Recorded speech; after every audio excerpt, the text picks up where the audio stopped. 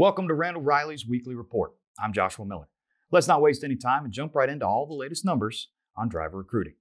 This week in job board searches and clicks. Job board activity remained flat and clicks decreased for the second consecutive week. Click-through rate declined week over week for all major segments. Postings for owner ops and teams saw double-digit decreases in click-through rate, while postings for company drivers and inexperienced or trainee drivers saw single-digit drops.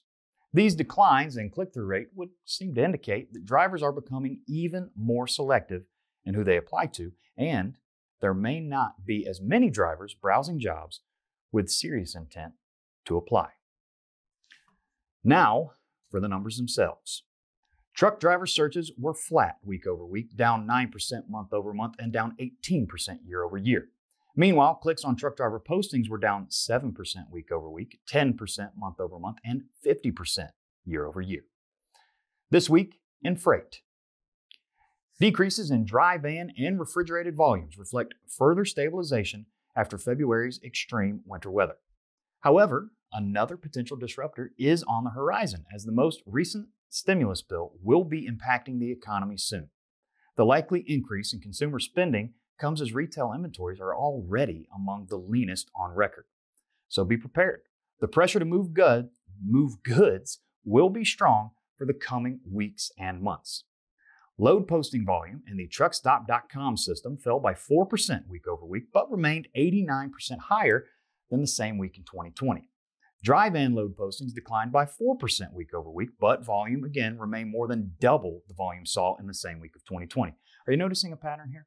Refrigerated fell by 12%, but here again, the volume was still 93% higher than the same week in 2020. Flatbed posting rose by 5% week over week, and this sets the third consecutive all-time weekly high. On the truck posting side of things, we saw a decrease of 2% week over week. However, all three segments remained relatively level. Dry van fell by 4%, refrigerated rose by 3%, and flatbed fell by 4% week over week. Spot rates eased by 1 cent per mile. Rates for dry van and refrigerated were both down week over week, while flatbed spot rates rose by 3 cents per mile.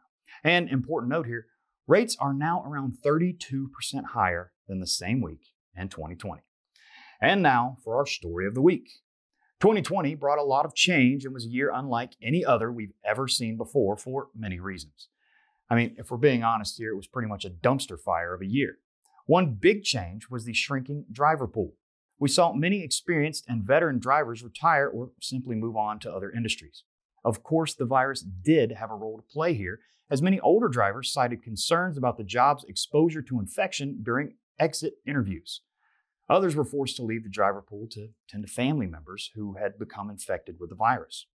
In addition to COVID, we had the FMCSA Drug Alcohol Clearinghouse that removed almost 50,000 drivers, and unfortunately, there have been far fewer young men and women entering the workforce to replace those that are leaving.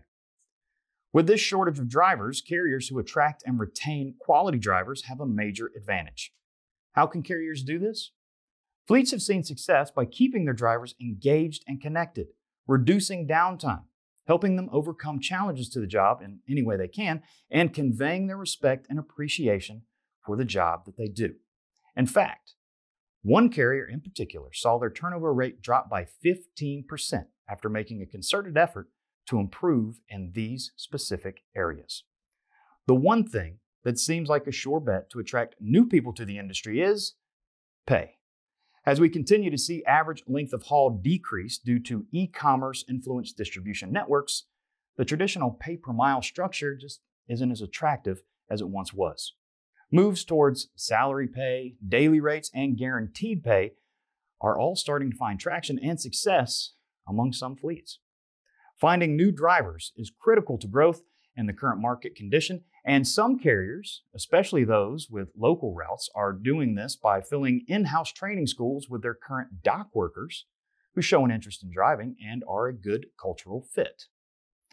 And that does it for yet another edition of the show that takes a look back to help you move forward. For the weekly report, I'm Joshua Miller, and until next time, have a great week, everybody.